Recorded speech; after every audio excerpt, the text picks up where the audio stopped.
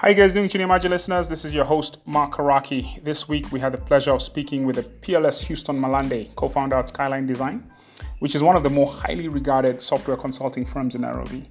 The conversation is a deep dive into Houston and his co-founders' origin stories and how they found each other and came to work together. Some really cool insights in there in regards to the types of people you want to align yourself with when it comes to working on long-term projects. We also cover the subject of culture and how that intersects with and continues to impact the potential of the ecosystem. All in all, Houston and his co-founders are emblematic of the type of high-performing entrepreneurs that are emerging out of Silicon Savannah. Enjoy. Hello, everybody. This is the Chinimaji podcast brought to you by Impact Africa Network. This week, we have the honor and privilege of having one of the entrepreneurs, technologists, citizens who I have come to respect and appreciate in our ecosystem, Mr. Houston Malande. High praise. No, man, but it's well deserved, I believe. The thing that stood out to me in the few times that we've interacted has been really your three things, I would say, and they kind of overlap with our own cultural values as an organization or me as an individual. And these are the three things are high performance, high integrity, and high collaboration. And just from what I've heard about you and kind of the work you do, your reputation precedes you in terms of, you do great work, and that's why you had the success you've had, obviously, so that high performance. Yeah. The other one is just the integrity, like you everything you have said, you have done. And it's in the small things that you know who you're dealing with, right? Yeah. And as you and I know, integrity is kind of like a very malleable concept in our ecosystem, right? Yeah. People it's a thing about convenience, Yeah. So I really appreciate that. And then the collaboration, just always being available. We've just you're here today, right? And those are the things, in my view, that make an ecosystem work, especially in the tech space, right? So, with that said, I will let you tell us, a little bit about, first of all, Skyline Design is your company. You're the CEO and founder of Skyline Design, and co-founder, and you have a few people that you work with on this. Yeah. But tell us what Skyline Design is and what you guys do. So Skyline Design was kind of born out of necessity.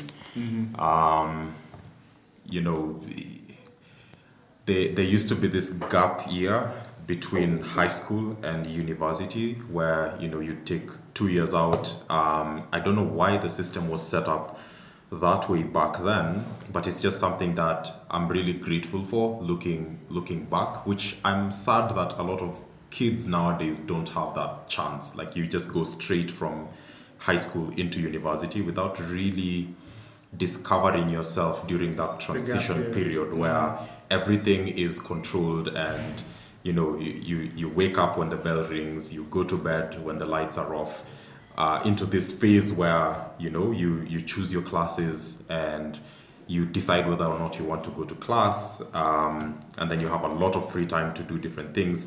It's two different stages of life that today people just jump from stage 1 to stage 10.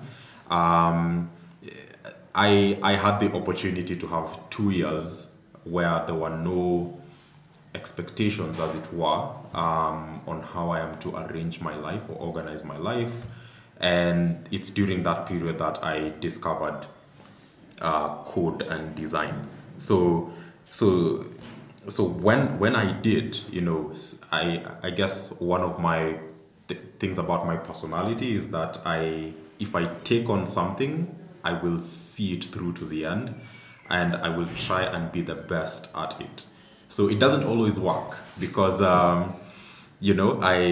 growing up, so I grew up in Eldoret, and I was a fairly short kid. I think I was among the shortest people in class.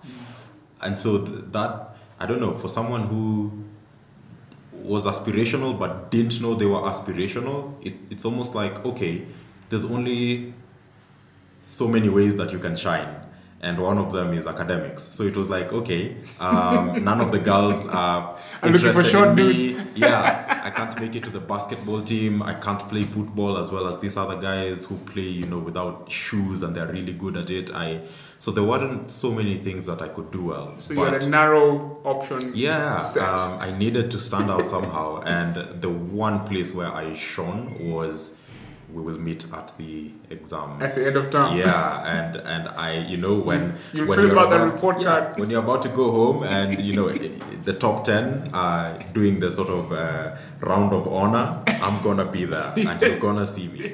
So there was that, and then also I found that I could sketch really easily, and so it was easy for me to sort of express ideas through sketching, whether that was sketching you had people. that flexi wrist. Yes. I didn't have I didn't have a flexi wrist at all. I always admired people like that. I was like, what is this thing? It's so cool. So again, like I was saying, it doesn't always work out. So when I went to high school, for some reason, I don't know whether it's the beans or what, but I had a growth spurt all of a sudden. It's like very nice. Yeah. So it was like, okay, I'm still good at this class thing, but at the same time, like, I can show up. My shoulders, I can. Yeah. I can walk in a room. I have presence a little bit. That's cool. And so I tried out a few other things. I tried to now get on the basketball team. I did my absolute best, but the farthest I ever went was Team B, which wasn't good enough. And then I tried football a little bit. I think I have really good reflexes. So you goalkeeper or what? Yeah, so I was the goalkeeper. There you go. Totally. But even then, like, I was in Mangu, and basketball and rugby were the big things. Yeah. And then maybe swimming a little bit, because I think almost the prettiest ladies were all in swimming teams, so it was really competitive. So it's almost like guys who had been swimming for 5-10 years were way better than me. Of course, yeah. Couldn't for the life of me get myself to do a butterfly. You were trying to start 3 different sports at a late stage in life, man. So it didn't work out. But so after high school, when I discovered this thing called code, and actually it came about really weirdly, because I did Microsoft Access, which is the usual part of the Microsoft packages that you do. I don't know whether people still do that stuff nowadays. Where did you do them? Where just in Eldoret. Oh, okay. There's some college in town that did that stuff. Okay. So when you do Microsoft Word, then Excel, then Access is kind of like the last one, because it's perceived to be the most complex. Yeah. And I did it so well. I even made an interface for it such that it's almost like you are interacting with the interface instead of the database fields. And the lecturer was like, "Whoa, this is insane. We should do business. Like, I can get clients because this is really good. How did you do this, man?" You saw a diamond in the rough, so to speak. Yeah. Then someone else looked at it and they were like, "This thing you're doing, I think you should look at web design." I was like, "Oh, okay. What's web design?" Then I learned, actually, this thing that I did on a Microsoft program, I could do it on the web, and it would be accessible anywhere. That's where kind of my interest in web design got picked. And then because I became aware of that field, again, killer instinct kicked in. I was like, okay, I'm gonna do this and do this really well and be the best. And then I was trying to compare at the time how, say, you look at yahoo.com, which is nothing nowadays, but back then it was huge. Like, how do you get from yahoo.com to .go.ke websites? Because it's like, these guys are paying tens of millions of shillings for these websites. They look really bad. Why is it that no one here can do anything like this? And so, like, one of the principles of you my saw the life gap like right away. You were like, Yeah. why? I'm comparing with the best, and I'm looking at what's available here, and it's like, why what's can't we do what's the this? deal? Yeah. And then just a principle of my life is I hate black boxes.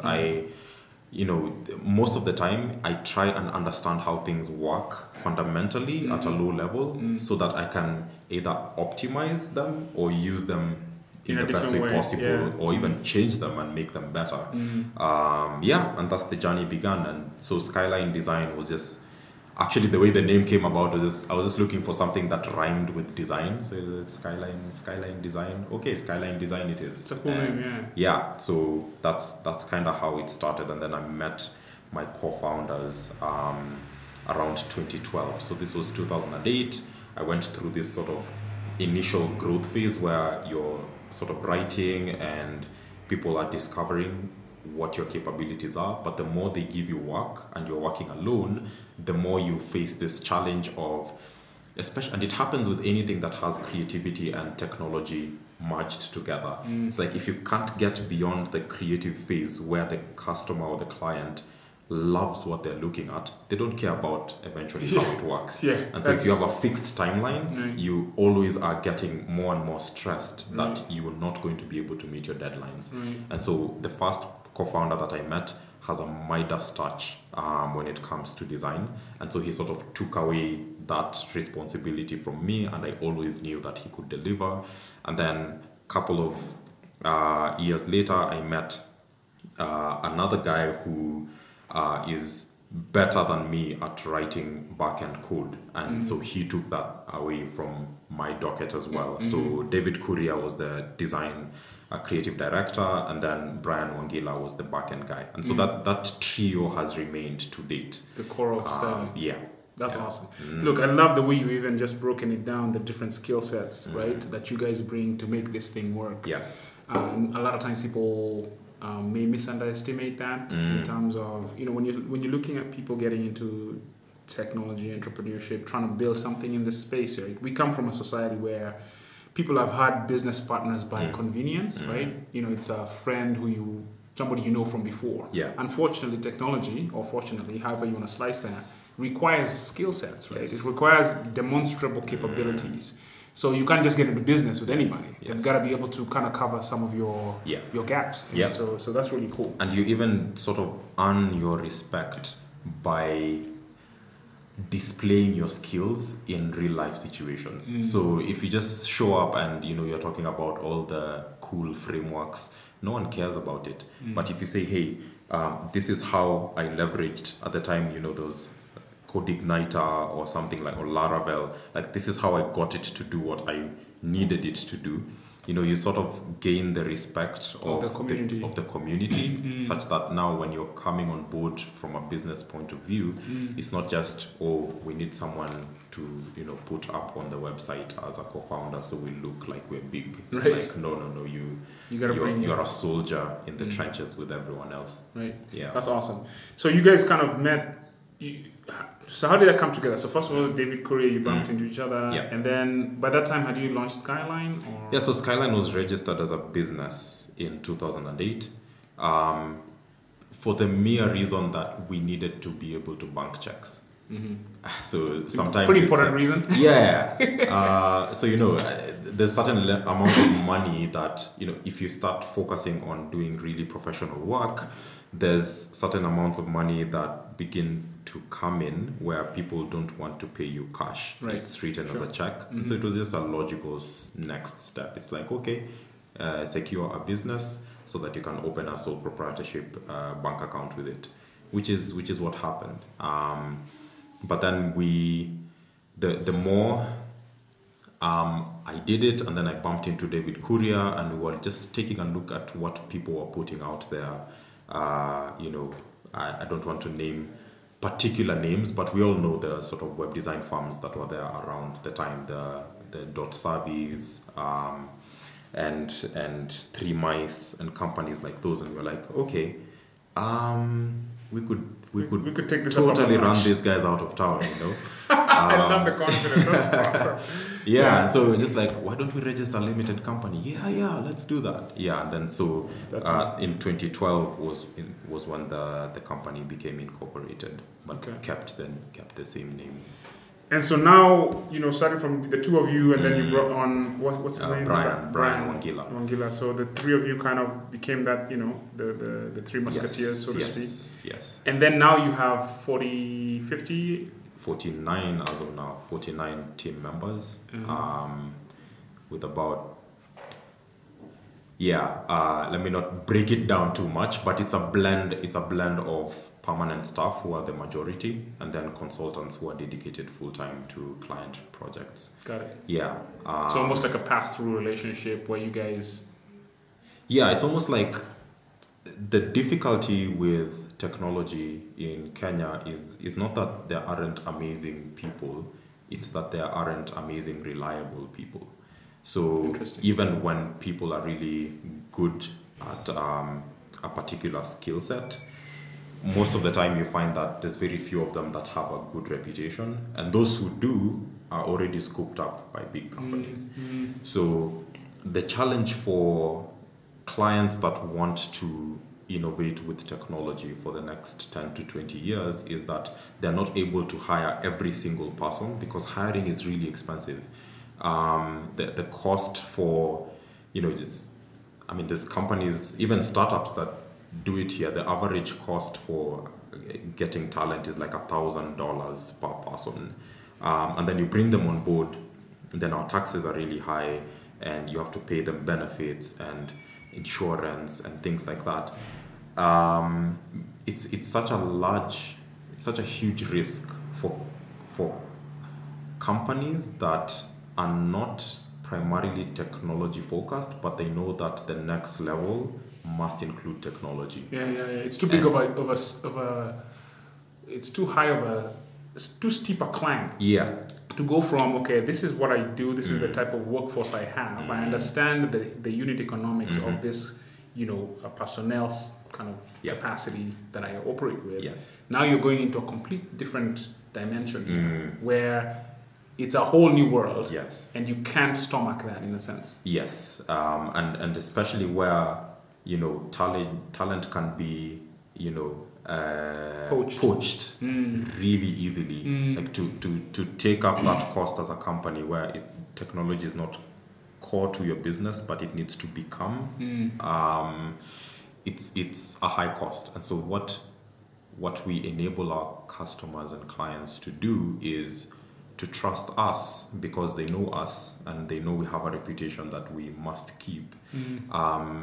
To enable them to find the talent, because we are embedded in the culture, we know people. So you're filtering yes. mechanisms. So it's a lot easier for them to, for example, give out a short-term, say 3 to 6 month contract to build a prototype that will enhance their business in a certain way, and for them to do it through us, such that we use our networks and sometimes even the existing consultants that are already on the team to help them do that without the sort of onboarding and offboarding costs. Makes sense. Yeah. So in essence, you're basically, for want of a better, this is nothing, I guess, new in a sense, right? If you look at developed business ecosystems, you have IBM for the longest time had a massive consulting arm. I think that's probably one of, most recently, their most profitable side of their business. And then you have Accenture, obviously, they've built a massive, basically they're a consulting company, right?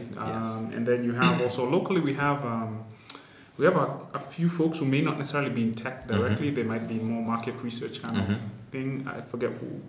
You have the big four, the Deloittes, the KPMGs, McKinsey's. You have Andela, which is not more research; it's more dev. Yeah. But it's essentially that. So I guess the thing that sort of sets us apart is that our founding team is intact and our culture has been intact, and we are very slow to hire, because we are literally the same way that people build companies for the long term.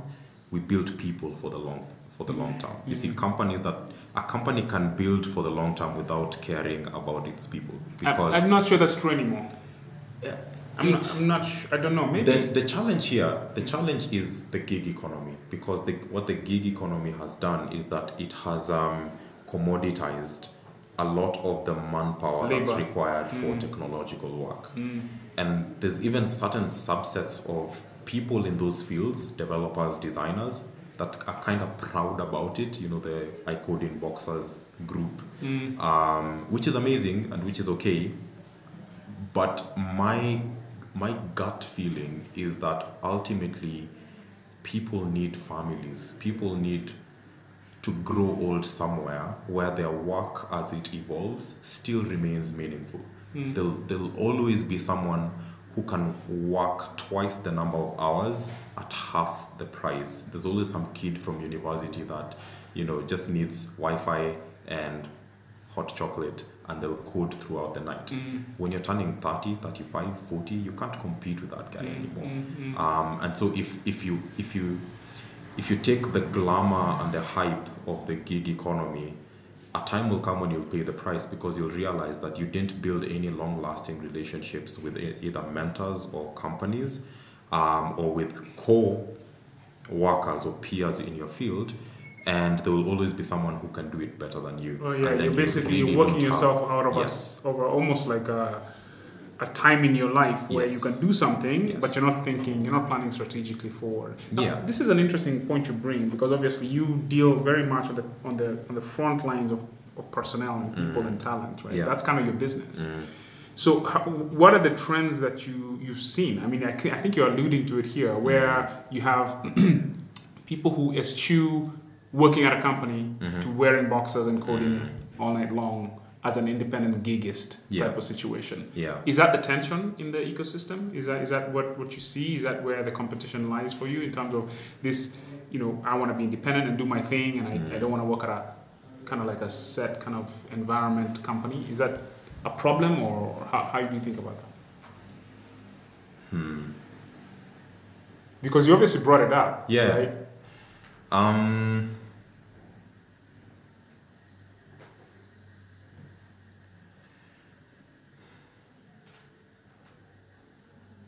Well, you can continue thinking about that.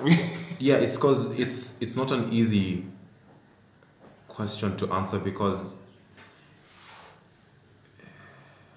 ecosystems are incredibly complex, and people's motivations are even more complex. Just one person's brain has more conundrums than the ecosystem that they find themselves in, and then the ecosystem is a bunch of brains together that are all kind of trying to figure out life. So I don't have one answer. But generally, if you're to say, what do the trends fall? What do people end up doing or choosing to do? How do people arrange themselves professionally, especially in the tech space, coders, developers, that whole set? What are the options they have? Yeah. Or how do they see them, right? I think the way I see it at the moment is that we are sort of at a watershed moment, where previously, which is what made the iHubs and the NiLabs really popular 5 years ago, was that because of the internet, people who are in pockets scattered, sort of lone ranger developers, all of a sudden realize that, hey, there's someone who's as passionate about JavaScript as I am, so and they're just across town, and so it sort of became this, and I'm really grateful for these sort of co-working spaces that began to pop up, with iHub being the grandfather of them all. It created a physical space for what was happening virtually to happen. Right.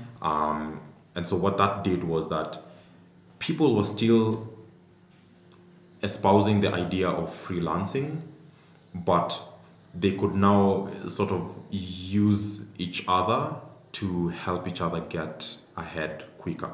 Because now, if you couldn't figure out how to move from ECMAScript 4.5 to the next one, if someone else had already done it, you could literally just walk over to their table and be like, hey, how did you do this? But what's happening at the moment is that a lot of large companies are coming in, and they know that they need to use local talent as well. And what's beginning to happen is that the developer role is starting to become more crystallized. So initially it was just, I am a coder. And that was front end, back end, web. I code. So there were no distinctions about it. It's like, okay, you needed to do this. Fine, I'll Google it for the next 2 days and Stack Overflow, and I'll kind of hack it together. So even from, say, the customer's point of view, they couldn't care less, right, like what kind of a coder you are. It's just like, can you write code? Yeah, let's do this. Here's the contract. Do it. But right now, you know, you have Microsoft here, you have Google, which has been around for a while, not necessarily engaging developers too much, but they do a lot of training. Right. They do a lot of training as well, and just empowering the local developer community. You now have Facebook here with Facebook developer groups. Amazon is setting up shop. And even beyond the normal technology companies, you have other sort of social enterprise sort of startups, organizations, huge organizations, not just startups, that are coming in to sort of empower young people to leverage technology to solve the world's problems. And they know from the context that they've come from that if you're going to actually do a product right, you will need UX, you'll need a front-end developer, you need a back-end developer. Even front-end developer, there's like front-end UI only, there's front-end JavaScript. So it's like, so what's happening is that talent is being sort of pulled towards these big organizations, and as that happens, because in those big organizations you have to exist within that framework, the people who aspire to get to that level begin to align themselves alongst those. So it's a signal that they're seeing. Yes. Got it. Which I think is awesome, because in essence, it's about finding an area of focus niche where you can really be good. Yes. Because you cannot be all things to everything, right? You can't be how do they say? You can't be jack of all trades. Yeah. You got to be a master of something. Yeah. And to me, that's a signal of a maturing ecosystem. I'm actually really excited about that. Yeah. You know, because you can find the best of breed, and I think it will be the natural consequence of that is just everybody will have high standards and expectations, right? Because if you're working somewhere and you're focusing on a specific thing and you've gotten really good. Why would you would not be interested in working with somebody who's not equally as good at what they do? Yes. Right. So I think that's because you have to trust that, you know, just like in an army, that, you know, whoever has your six actually knows what they're doing. Totally. Otherwise it doesn't function. Right. So that bodes well for the future of the ecosystem. So talk also about kind of like your co-founders and how you guys kind of, I guess you guys just bumped into each other. This is also a very important thing in terms of values alignment. Yeah. How did that come? Did you guys sit down one day and discuss these are my values or your values, or how did those evolve, or tell me about that, how that came about? The way it happened was more like dating than sort of business partnership. I'm not gay, that's not what I'm implying, but I don't think anyone took it that way. But what I mean is that we were kindred spirit, right? So like David Kuria, we met at a Bible study actually. I didn't even know what he did for several months. But he was the kind of guy that, you know, the way he thought about life, the things he considered important were the same things that I felt.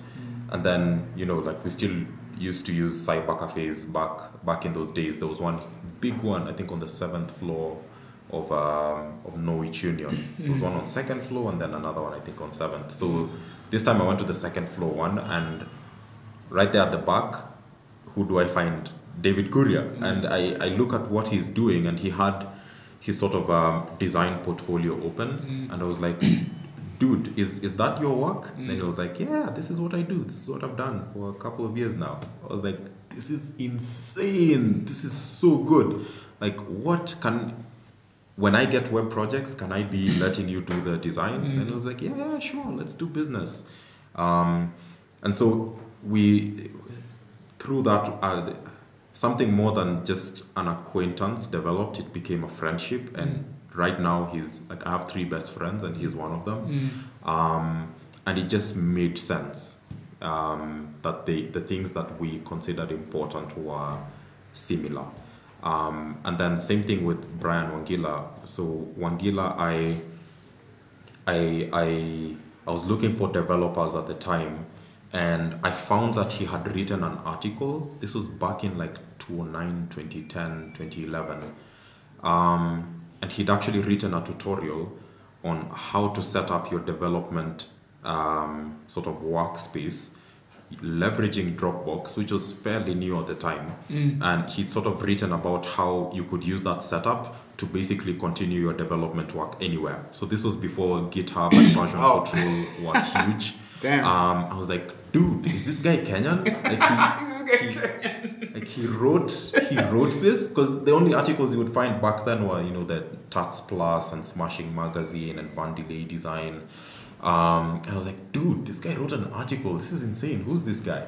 How did you come across the article? Where did you find it? I was just Googling. Okay. Yeah, and then I found it.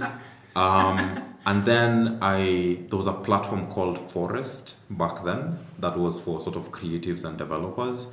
And there were two other Kenyans on it. One was Brian Wangila and another guy called Stephen Gasheru, who's now working for Brick as one of their front-end developers. I was like, dude, in the whole of this platform, there's only 3 Kenyans, me, Wangila, and this other guy. So I was like, okay, this guy is definitely on my radar now. And then I spoke at the first WordCamp, which is a WordPress event. It was the first WordCamp in Kenya, and I was a speaker. That's where I met Eric Hassman, because he liked my talk, and we kind of got to talk afterwards. And then that's where I also bumped into Wangila, and I was like, oh, okay, that's you, good stuff. So I met him after the event, and I was just like, okay, so this is who we are. We're just a 2-man team right now. We think you should join the team. What do you think? He was on board, and he became our co-founder. So I think the fact that he had that work ethic where he could go beyond what's expected, he was giving back to the community, which he didn't owe the community anything, but there he was writing and putting it out there, and his work ethic was the same, his outlook on life was the same. And to be quite honest, it's been fairly difficult since that time to find people like that. But now we as you know, and I don't know whether we'll talk about it or not, we've kind of spun off sister companies of Skyline, because we realize that there may not be like-minded people in our own field, but there are like-minded people who are in our same age group, who are in related fields, but who may not be able to start off on their own, but they could leverage the networks and the brand that we already have. So it just happened that it's almost like we individually each had a true north. Right. And just by coming into each other's sort of magnetic zones, we found that we were aligned. Right. Man, it's like a homing device. Yeah. Man. It's like excellence. Real recognize real, as they say in hip hop. Totally. Man, that's I love that, because if you look at 10 years from now, people will look back, and it is the people who drive this ecosystem forward and do amazing things.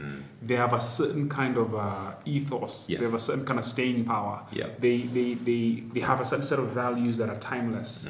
And when they find each other, they do amazing things like you guys are doing right now. Thanks. And for some reason, it's like, and I always look at the potential is so huge, because like you said, there's talent, but there are also people who don't have that other critical thing, which is integrity, or which is a reputation, Yes. right? That right there is losing. It's when people don't understand, especially in a technology-driven ecosystem, the power of a good reputation and doing good work and being good for your word. It is because the thing about so I grew up as a professional in Silicon Valley, and I lived this out, where you didn't know who you would need to actually vouch for you, right? If you're going to interview somewhere, or which new company is going to be blowing up. And so if you had a bad reputation, a year from now or 2 years from now, Slack could be on the up and to the right, and you had somebody who joined Slack, and you were like, oh shit, that person knows me, but you don't have a good reputation with them or whatever. Yeah. So we're going to see this happening in our ecosystem, and people need to start to understand, because that's how you lose massive opportunity because of your reputation. Because things move so fast in technology, and it's such a sticky community, and it's so transparent, right? So I'm really excited about the opportunity, but I still feel like, man, like people need to kind of get this integrity thing right. Yeah. You know? What do you think? Totally. I mean, it's a huge problem. And to be honest, I don't know who's in charge of fixing it, but it needs to be fixed. It fixes itself. So let me tell you how it fixes itself. So there's two ways I think about it. Like now we're talking about it right now, right? So part of why we do this podcast, part of why Impact Africa Network exists, one of our core elements is to create or be part of instantiating a culture of high performance, high integrity, and high quality. That's why I talk about it all the time. Because part of it is talking about it, calling it out, and all that stuff. And then people start listening and they're like, shit, this is some real stuff. You can't hide behind rocks anymore, right? Because it is what it is. It's a different time.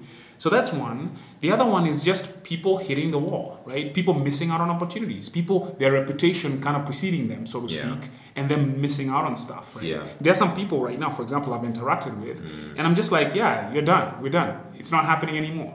And so then I meet somebody like you, and I'm like, we're going to be friends for a long time. We're going to do things. Yeah. But anyway, what do you think? Yeah, I think definitely talking about it sort of puts people on display and sort of shows the real results of having integrity. I think my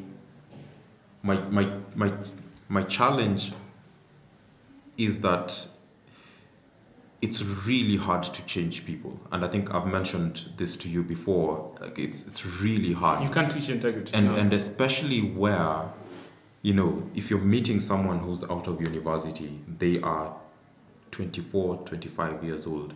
If that person has not had integrity for 25 years of their life, I don't know how many, forgive me for saying this, podcast episodes can convince them that to change their ways. That they've been going to church and the pastor ain't worked on them. And it's sort of systemic because, and this is the huge battle we're fighting on a much larger scale, not just in the ecosystem, but in the country. The ecosystem is a microcosm of the thing. Yeah, because now, a child walks out going to school. A bunch of Land Rovers drive past him, and that's the governor, who the previous night, by the way, sent their mom 2,000 shillings via M-Pesa, because they are that kind of governor. Like, they just give money to their people instead of fixing systemic issues. They give out money. They're buying votes early. That kid wants to be that governor. It's like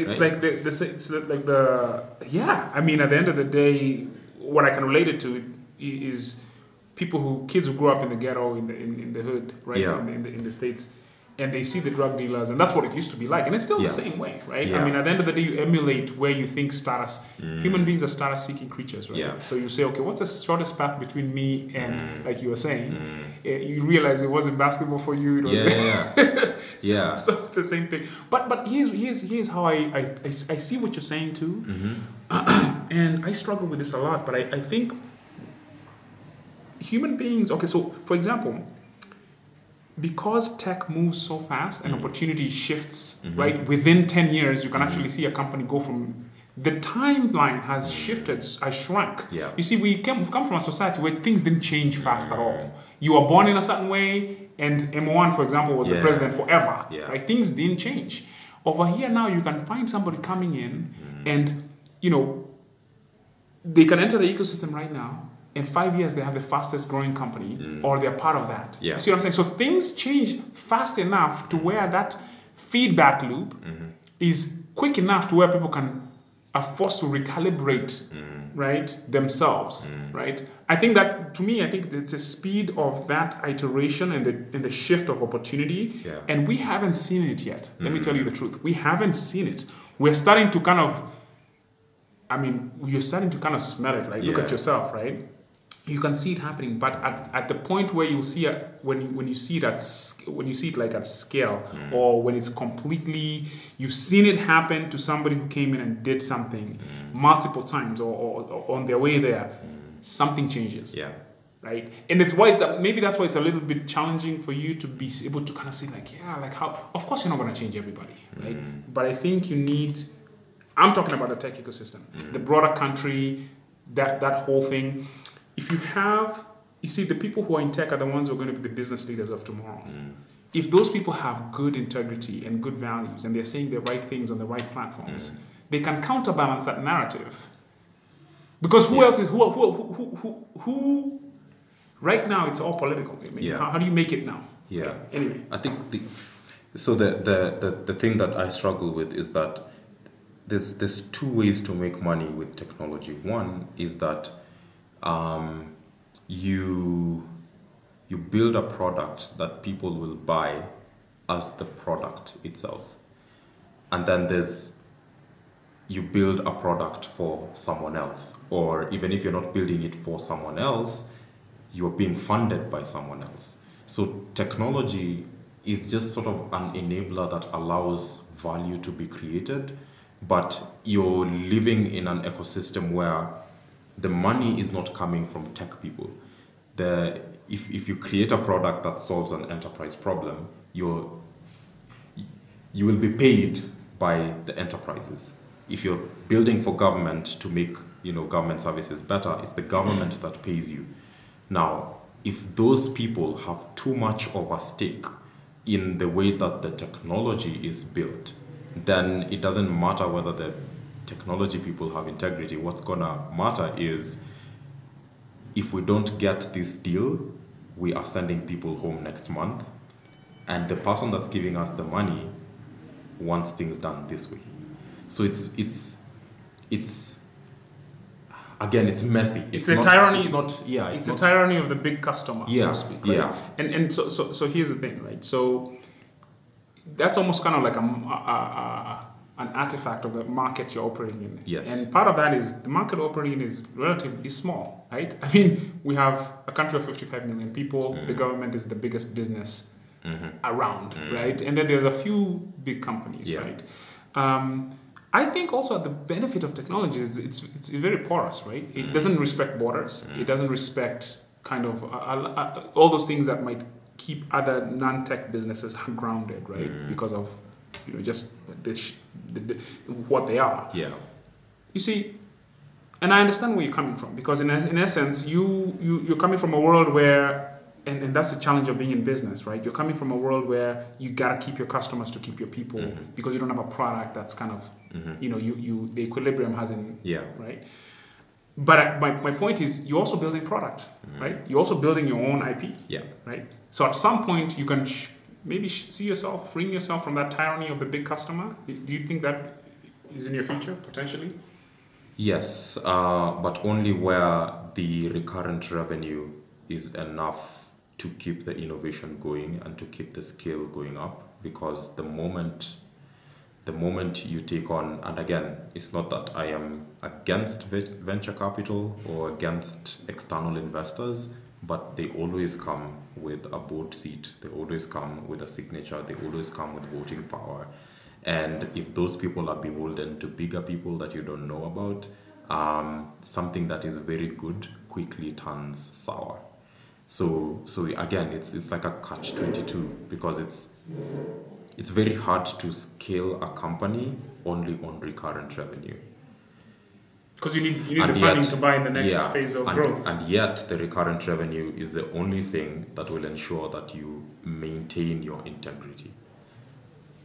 So what are you saying? What's the conclusion? I'm saying that I admire the intentions of the Impact Africa Network. I admire the intentions of guys who are trying to change the ecosystem and the narrative. I think I am bordering on pessimism, just so that when things to self-preservation bad, it allows me to have my guard up externally all the time. I'm soft on the inside. I'm jelly, but I have a very hard shell externally. So the people that are in my inner circle, I will go to the moon and back for them. But I'm very guarded about external interests. And so all I'm saying is that to change the ecosystem is really hard. It's really hard. It must be done. This is one of the ways to do it. But if we fell flat on our faces and failed miserably, I also wouldn't be surprised. This is so interesting. I think the human the human endeavor, humanity, right, is always seeking to improve its lot, I think, right? The directionality of the human kind of like, for want of a better term, pursuit has been towards progress, I would say, and improvement. Sometimes it seems like it's not, because sometimes it's difficult to see, right? Because the timelines are so long, right? Especially, the only reason I'm optimistic is because of the nature of innovation and technology, the power of it. It is a complete game changer in a ways that people don't understand. Let me just give you an example, right? The classic canonical one, right, is M-Pesa, right? M-Pesa, the power of that thing, in terms of just moving money from Nairobi to Shags or that type of thing, is very, very powerful. I mean, I'm not even sure we've done the research to understand what the social impact, right, how it has shaped how people now relate, or what people can do, or even how families organize. I mean, we've not necessarily understood that in a real sense. Maybe I'll do some Googling and see the social impacts of something like M-Pesa, which has broken the need, the speed by which money can move, or accelerated it. So what that means is that technology has these other externality effects that you can't see until they are apparent in a that's one thing. Then the other thing, the nature of it is it actually it does not serve the incumbents very well. In what sense? In the sense that it's a disruptive thing. Right? So if you look at the people who get technology, they're usually outside the status quo. They're usually outside the incumbent scenario, right? And they bring this new way of thinking and they subvert what's already there, right? And the thing is, you cannot hold back progress. Okay? So what's going to happen is, like, you're trying to hold back a wave, right? Blockchain, for example. What impacts will that have? We don't know yet. AI. What will that have? To be fair, we don't know yet. But I can guarantee you this. They are going to have massive impacts that you and I right now cannot see in terms of the things we're talking about. How we organize ourselves, social, economic, politically. That's why, for me, I'm hopeful. It's because we can't see around the corner. But I have lived long enough in the technology ecosystem to see a thing where people are saying, this cloud thing, these are the respected IT people in big companies who are saying in 2004, 2005. Cloud? What? No self-respecting CISO would put their data in the cloud, right?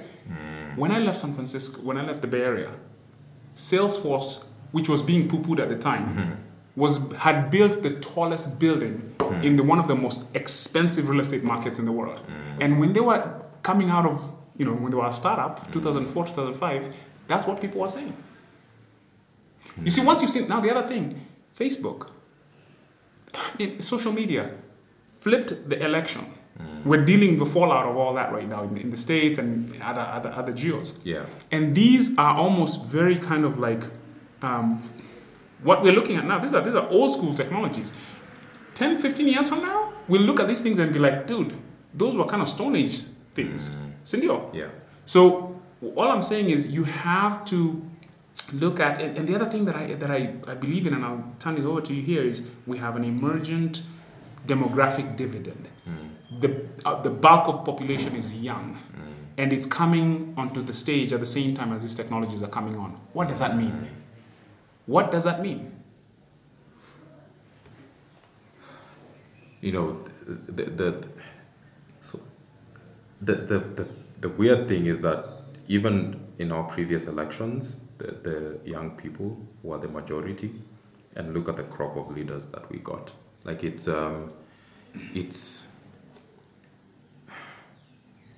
something that will take time. It will take time, no question about it. And yes, in one sense, you're very right in terms of the technology is a disruptor, and it will cause the incumbents to rethink, and it might even change the whole playing field for them. The thing that is critical at this point is that those people that are incumbents, especially when you refer to governments, they still wield the power to kill things in their early stages where they perceive it as a threat. So let me paint you a scenario. Yeah. In some cases, they will not see the threat coming.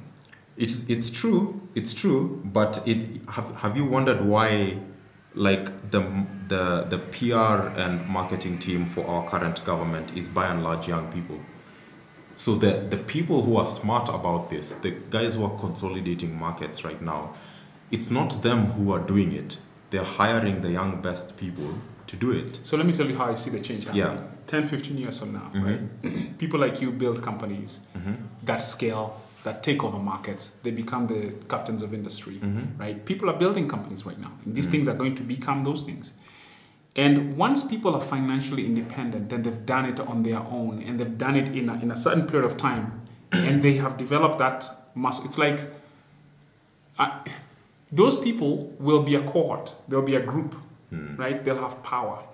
You know, I've heard smart people say that the next age is going to be the age of the business leader. It's not going to be the age of the political leader. And I can tell you, for example, if you look at where people spend most of their time is this cell phone, this mobile phone. We have not yet maximized its potential, right? That's why they shut down WhatsApp in those regimes where, you know what I'm saying? Because it's this thing where right now, will they pull back the ability of mobile that's got 98% penetration? You know, all I'm saying is the mechanics of control the cat's out of the bag, I think, in a lot of ways. And it's continuing to, the systems, just mark my words, what I'm saying is they may not be able to control things going forward. And they may even take some things on that will turn out to be detrimental to them. These people who want to create central control. I don't know. I'm optimistic. I choose to be optimistic, but I could be completely wrong. I mean, I think the thing that I have come to see is that human beings are tribal, and human beings love politics. Like, even it's almost like people leave their brains at home when it comes to politics and to religion. Like, I'm a Christian myself, but 90% of what purports to be Christianity in this country is not Christianity. Like, you're just being ripped off all the time, every Sunday. And yet, it's doctors who are in there, it's scientists who are in there, it's lecturers at universities, it's university students. But like, what's wrong with you? But you see, the thing is this: if you look at the Western world, the church has receded completely. The church is not what it used to be, right? It's shrinking. True. It's disappearing. Now, you could look at that and say, how does that relate to us? And yet, Trump is president. This is what I'm saying. It's like, even with all the with all the knowledge, so let's focus on the tech. So you're not wrong in the sense that human beings are tribal. Yeah. What I'm talking about first is economic development first. True. And I'm focused on economic development. This was just a comment in terms of that I don't think the politician will lose their role, because no matter what the economics are, people want to be led. People want to be told what to do. People want to be told what their destiny is. That is how the world human beings operate. Yeah. You're probably right. The question is this, is if you, in Africa, what's the first thing we need to do? I don't mind having a quote-unquote dictator as long as people's lives are improving. I'll sign up for that China deal anytime. You know what I'm saying? Like, as in, not China coming to take our stuff. What they did for their people, in a sense. Of course, it's a complicated story. Yeah. But at the end of the day, it's about, for me, it's progress. Yeah. Politics is almost kind of like a thing on the side. It's like it's a parallel thing. Of course, it dictates a lot of what happens in reality.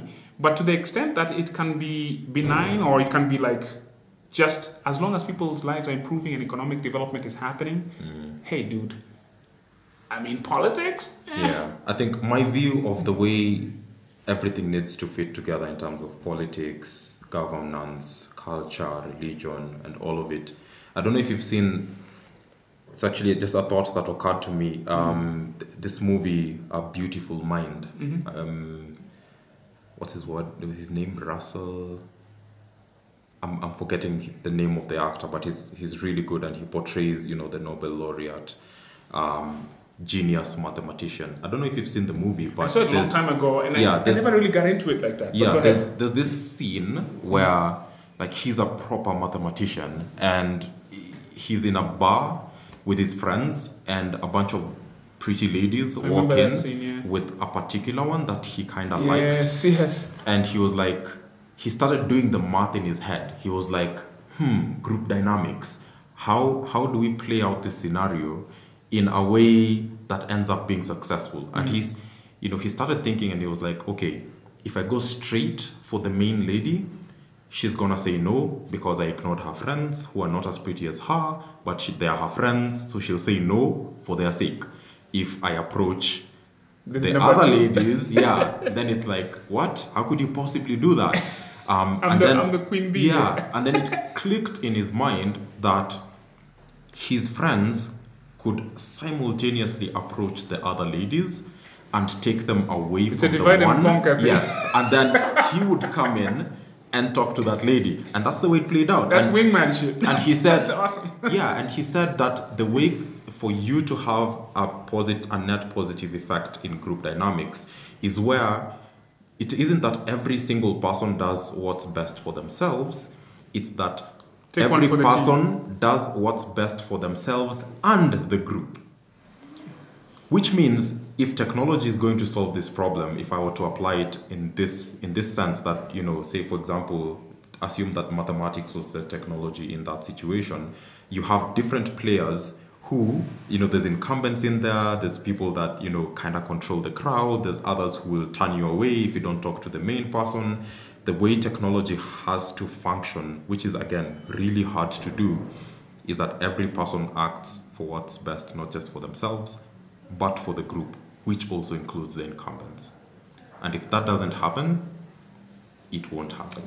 So you're trying to say that our incumbents, right, and I'm talking more on the business side now, are more powerful than progress, that they will kill progress, or it will have to come from them in a sense? Yeah, well, it will have to involve them some way, somehow. It's, and I'm not saying it's one or the other. Yeah. I think the way I see it is like some will, some won't. I think you have to be smart about how you do things. Yeah. You don't throw the baby out with the bathwater. You got to look at every situation is unique and different. What is needed here, you do. You operate in a certain way.